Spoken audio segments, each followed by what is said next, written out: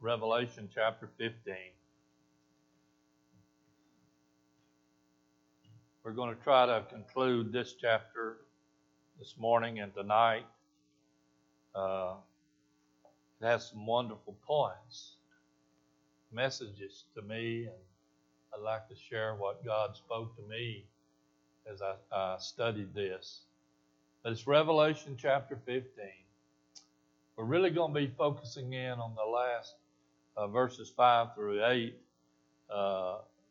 here today. Let's just read those 4 verses, Revelation chapter 15, verses 5 through 8. And of course, John is writing down the vision that he is seeing in heaven. It says, "After that I looked, and behold, the temple of the tabernacle of the testimony in heaven was opened. And the 7 angels came out of the temple, having the 7 plagues, clothed in pure and white linen, and having their breasts girded with golden girdles. And one of the 4 beasts gave unto the 7 angels 7 golden vials or bowls, full of the wrath of God who liveth forever and ever. And the temple was filled with smoke from the glory of God and from his power, and no man was able to enter into the temple till the 7 plagues of the 7 angels were fulfilled." You know, we've been talking about the wrath and judgment of God all through the book of Revelation, especially from chapter 4 or 5, 6. I believe it started in chapter 6, where we see the 7 seal judgments. Then we move on a little farther and we see the 7 trumpet judgments. God is pouring out his wrath upon this world in order to persuade them to repent. I really believe that. He's not doing it because he loves to hurt people or destroy people. He's doing it for one reason, because he's trying to persuade people to repent. Unfortunately, if you read the book of Revelation, unfortunately, most of the time, the people refuse to repent. They've gone so far in following the Antichrist, they've been so deluded and so brainwashed, so to speak, that they've taken the mark of the beast and they're following the Antichrist, and they have gone past, many of them have gone past the point of no return. You see, I believe there is a point of no return, that we can reject God and reject God and reject Jesus and reject Jesus and reject Jesus and reject Jesus and reject Jesus for so long that our hearts become hardened. Our hearts become calloused. And we can no longer hear God speaking to us.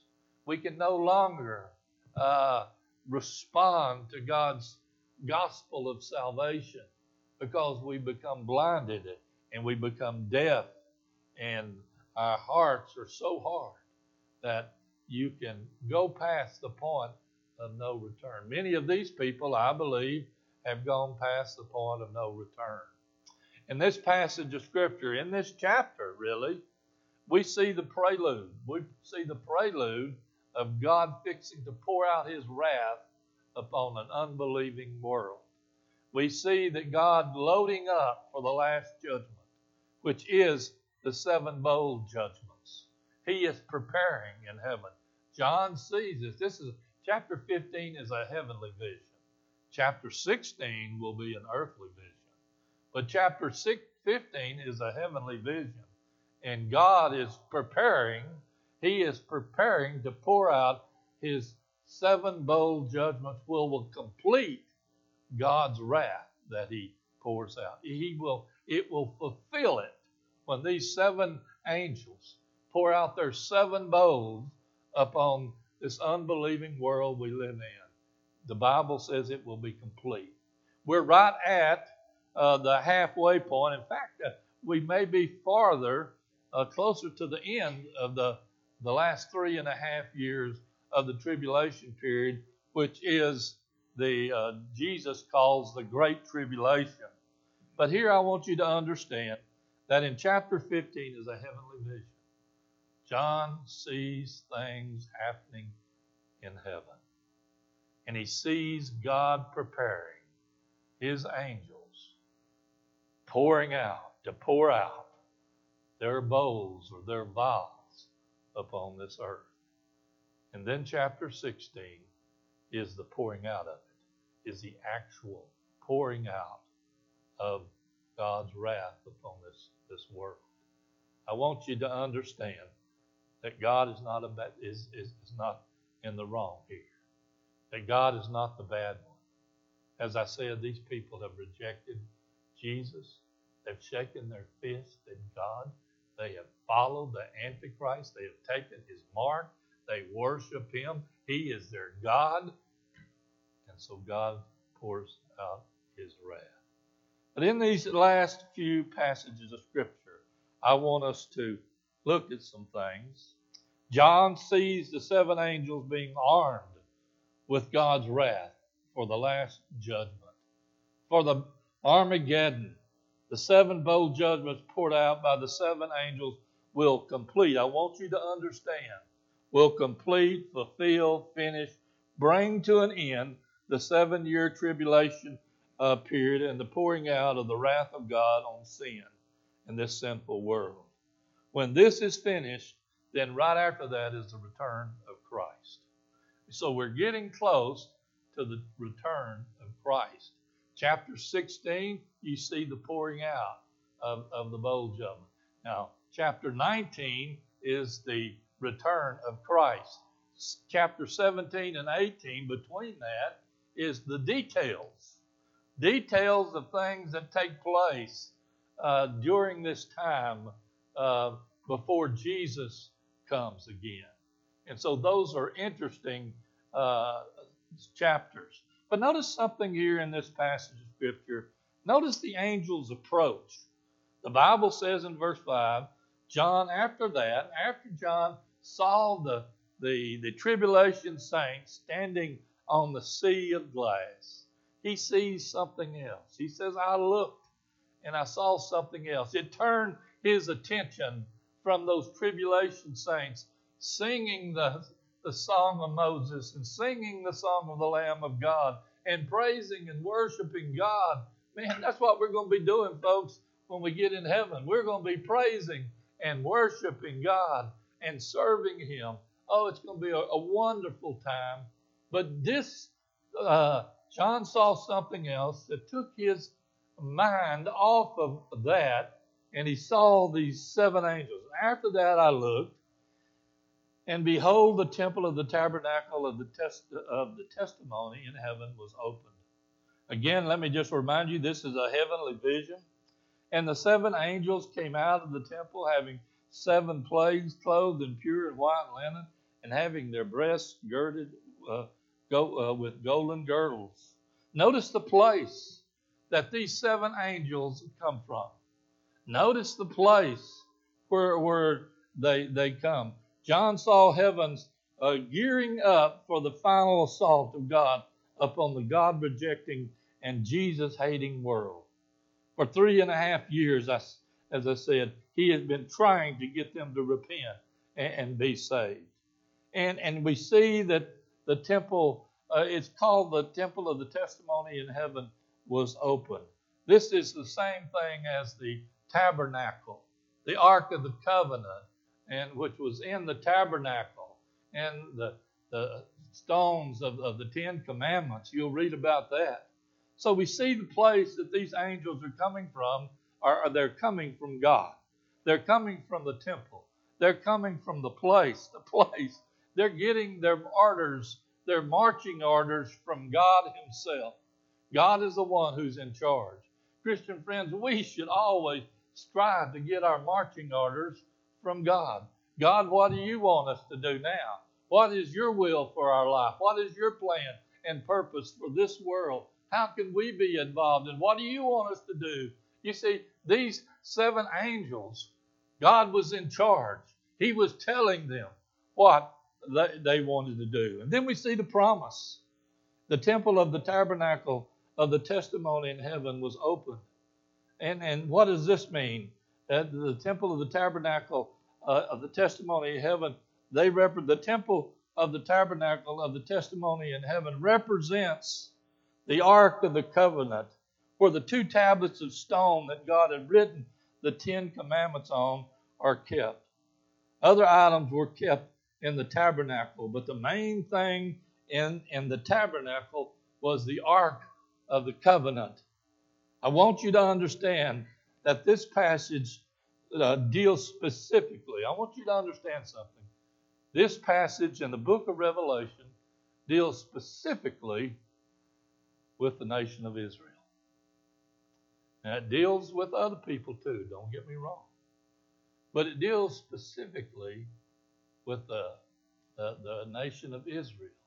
This is talking about the tabernacle. It's talking about the temple. The tabernacle was that temporary place of worship that the children of Israel, when they were going through the wilderness, they carried the tabernacle. It was not a permanent structure. It was a temporary structure. And wherever they went, they carried the tabernacle and they set it up there where they stayed. When they moved on, they would carry the tabernacle. When God took them into the promised land, He gave them the right to build a more permanent place of worship, and that was the temple. So we see that the Jews had a tabernacle and the Jews had a temple.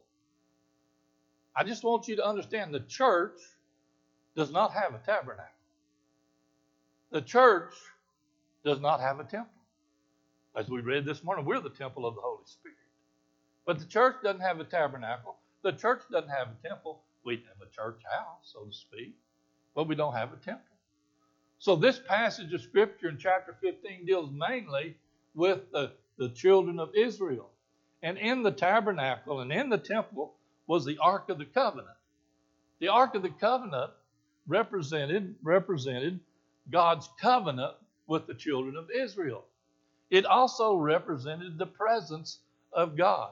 When the children of Israel did not have the Ark of the Covenant, boy, they felt like they were susceptible to any problem. They were susceptible to attack because the Ark of the Covenant wasn't in their midst. The presence of God was not in their midst. You can read about that over in the Old Testament when they didn't have the Ark of the Covenant in their midst. And then David brought it back, got it and brought it back into their midst. And boy, they praised the Lord. And they worshiped and they sang because, boy, the presence of God was back in their place. It was the glory of God. And so we see this passage has to deal mainly with the children of Israel. It deals with the rest of the world at the same time. But one thing this tells me, some people today do not believe the revelation has anything to do with the nation of Israel. In fact, some people believe the church took Israel's place. I don't know what you call that, but there's some theologians, there's some commentaries, there's some people who believe that when you read about Israel, it's about the church. It represents the church, represents it. They believe that God has set aside Israel. They believe that God has done away with. They believe that God has cast away Israel. But I just want to tell you, there's nowhere in the Bible that says that. The church is the church, and the nation of Israel is Israel. And God is dealing here mainly with Israel. Listen, God's promise to the nation of Israel, to Abraham, Isaac, to Jacob, that He had given them a land, that they were His people, and they would come into their land. Listen what the Bible says. In 1 Samuel 12:22, for the Lord will not forsake His people. Now, who is His people? The nation of Israel. For the Lord will not forsake His people for His great name's sake, because it hath pleased the Lord to make you his people. I just want you to understand that Israel is God's people. And so God is not finished with them yet, folks. It's the covenant. This is a covenant here that we see that he made with Israel in Psalms 94:14. He says, "For the Lord will not cast off his people, neither will he forsake his inheritance." In Psalms 105:8-10, he says, "He hath remembered his covenant forever." You see, God made a covenant with the children of Israel. And the Bible says he remembers it forever, forever. The word which he commanded to 1,000 generations, which covenant he made with Abraham, and his oath unto Isaac, and confirmed the same unto Jacob are for a law, and to Israel for an everlasting covenant. The covenant to Israel, folks, is an everlasting covenant. So don't let people tell you. Don't let people tell you that the church is Israel, that God is through with the nation of Israel, with the Jewish people. He's not. He's not. He made a covenant with them. Just go and read Romans 11. Listen to what the Bible says in Romans 11:11. It says, "I say then, have they stumbled that they should fall?" Talking about the Jews. God forbid, but rather through their fall, salvation is coming to the Gentiles, for to provoke them to jealousy. Oh, you see? Children of Israel, the nation of Israel, they blew it. Yeah. They sinned against God. And God sort of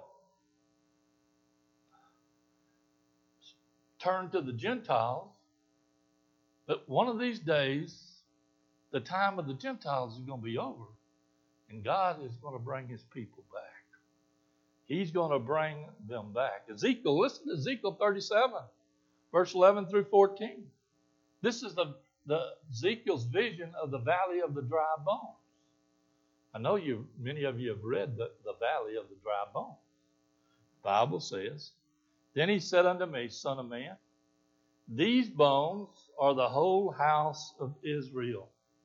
They're dry, they're dead, they're in the valley."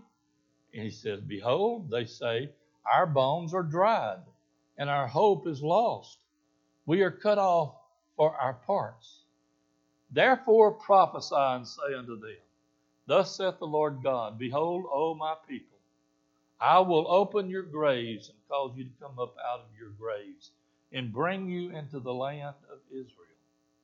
And ye shall know that I am the Lord, when I've opened your graves, O my people, and brought you up out of your graves, and shall put my spirit in you, and ye shall live, and I shall place you in your own land." Folks. Then he goes on, "Then shall ye know that I, the Lord, have spoken it and performed it, saith the Lord."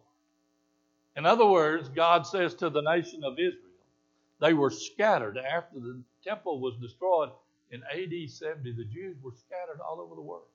All over the world. They were scattered. There was no nation of Israel.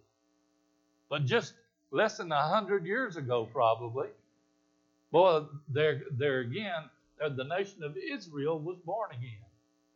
And the Jews have been coming back to the land of Israel. God has been bringing them back to that land that he promised them. They have been gathered back. Jeremiah 16:15 says, "But the Lord liveth, that brought up the children of Israel from the land of the north, and from all the lands whither he had driven them, and I will bring them again into their land that I gave unto their fathers." Folks, I want to tell you, the Jews are coming. They're coming back, and they've already come back to their land. Boy, years ago, there wasn't hardly any. Now there's millions of Jews in their land. So this tells us something. This tells us, as they bring them back, this tells us that we're getting closer and closer to the return of Christ. The temple of the tabernacle of the testimony in heaven not only includes the Ark of the Covenant and the Ten Commandments, but more importantly, it represents the presence of God. It represents the presence of God. This emphasizes the fact that God is in control in this passage. What John sees here is God's plan of judgment being carried out by the 7 angels. The 7 angels are approaching from the presence of God. God is giving them their marching orders. The temple in heaven is opened, and the 7 angels come out to pour out the most devastating, destructive, and deadly wrath of God on the unchristian world that this world has ever experienced. Oh, we're getting closer. Notice what they were wearing. They were clothed in pure and white linen, and having their hearts or their breasts girded with golden girdles. Oh, what this represents. According to the Life Application Bible, it says John again saw this tabernacle opened. The 7 angels who come out of the temple were dressed in clean, shining linen and were golden sashes around their chests. Their garments reminiscent of the high priest's clothing and show that they were free from corruption, immorality, and injustice. They had come out from God's presence to do God's bidding. These angels would be in charge of the 7 plagues, that is, the bowls with the plagues, just as the 7 angels had blown 7 trumpets. Also, them coming out, they were coming out in God's authority. They were doing this because God had commissioned them to do this. God had authorized them to do this. You know, there's 2 things during that time that the world is not going to realize. When this takes place, there's 2 things down here on earth that the people of the world is not going to be aware of. First, they are unaware that God is in control. Till today, even today, there are people in this world, most of them, that don't realize, are not aware that God's in control. They think they're in control. They think they are running this world. They think they're in charge. But in heaven, God is doing everything, and God is in control. The book of Revelation, all through this book, I've told you that God's in charge of what's taking place. If it's bad stuff, which a lot of it is bad stuff, God's in charge. You may be going through difficulty and problems of life. Let me just say this to you. God's in charge. Nothing comes to you that is not sifted through the loving hands of God. I said this morning that if you're having trouble, that you are a candidate for a miracle because God's in charge. He is in charge of what's going on down here on earth. He's in charge of what's going on in our lives as believers. He's in charge. Folks, always remember that. God is in control. Second thing they're not aware of that judgment is fixing to fall upon them. The wrath of God is fixing to be poured out upon them. They're walking around. They're not thinking about God. They're eating and drinking and being merry, just as the people in Noah's days was. When Noah preached to them for 120 years and told them that, man, judgment is coming, the flood is coming, judgment is coming, they just went around doing their thing, doing their normal daily marrying and getting married and doing this and doing that, had no thoughts for God, no thoughts for judgment. Even as the ark was being built, even as Noah was preaching to them, they didn't listen. They didn't care. They had no thoughts for God. They were unaware that the flood was about to hit.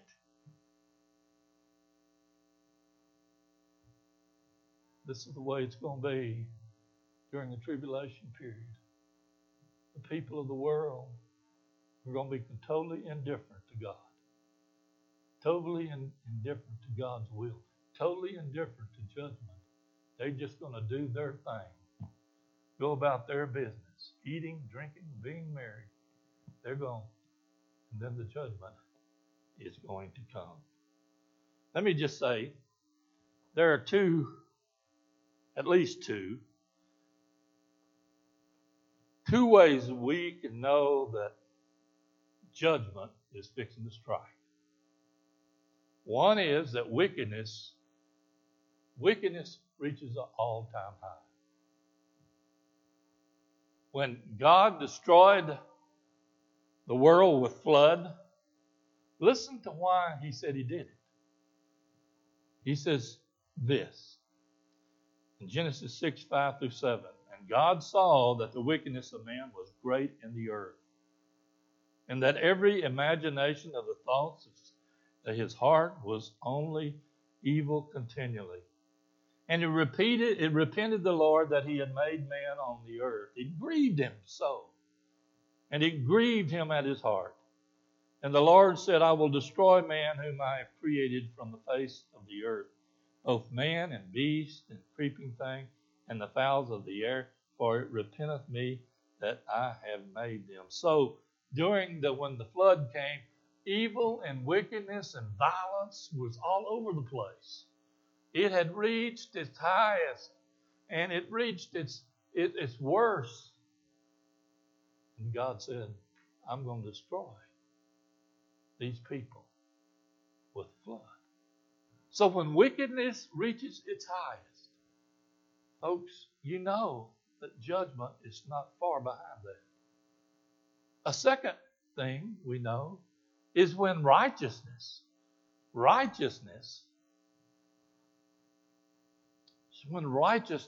is at its lowest, then you know that judgment is fixing to hit. Remember when God destroyed Sodom and Gomorrah? Before he destroyed Sodom and Gomorrah, Abraham interceded for them because Lot was in Sodom.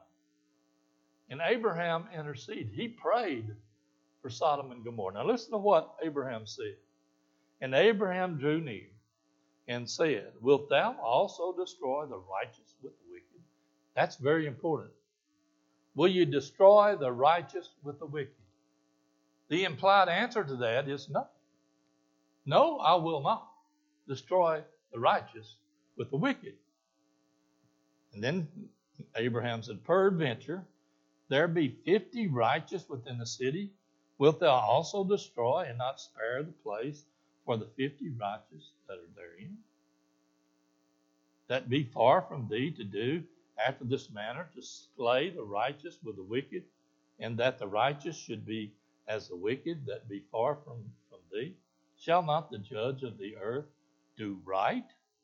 And the Lord said, if I find in Sodom 50 righteous in the city, I will not destroy for their sakes 50. And then he went down. Abraham said, well, forgive me. Let me go on. Ask again. And so he went down to 45. You find 45 righteous people. Will you not destroy the city because of 45 righteous people? And then he went down to 30. God said, if I find 30, I won't destroy the city. And then he went down to 20. He said, will you destroy the city if there be 20 righteous people? And finally he says, if you find just 10 righteous people, will you destroy the righteous with the wicked? God said, if I find 10. Nearly non-existent. Righteousness nearly non-existent. There was only one righteous man in the city of Sodom, and that was Lot. One. And you know what the angel said to Lot? He said, Lot, you need to get out of here, because we can't do anything until you're out of here. And they took him by the hand and they drug him out of the city before they destroyed the city of Sodom and Gomorrah. I want you to understand something. What I see in that passage, God will not destroy the righteous with the wicked. Isn't that great? That tells us something about the tribulation period. It tells us something about the church. Let me ask you, people who belong to Jesus, we're members of his church. And we, by God's grace, are declared to be righteous. Now, that tells me something. God implies that he will not destroy the righteous with the wicked. So he's going to rescue the church. He's going to remove his church. Sort of like what didn't happen at Afghanistan. You know, normally you get your people out, get them to safety before you leave the army. Well, God gets his people out before he strikes with wrath and judgment. That tells me that during the tribulation period, the church will not be here. Righteousness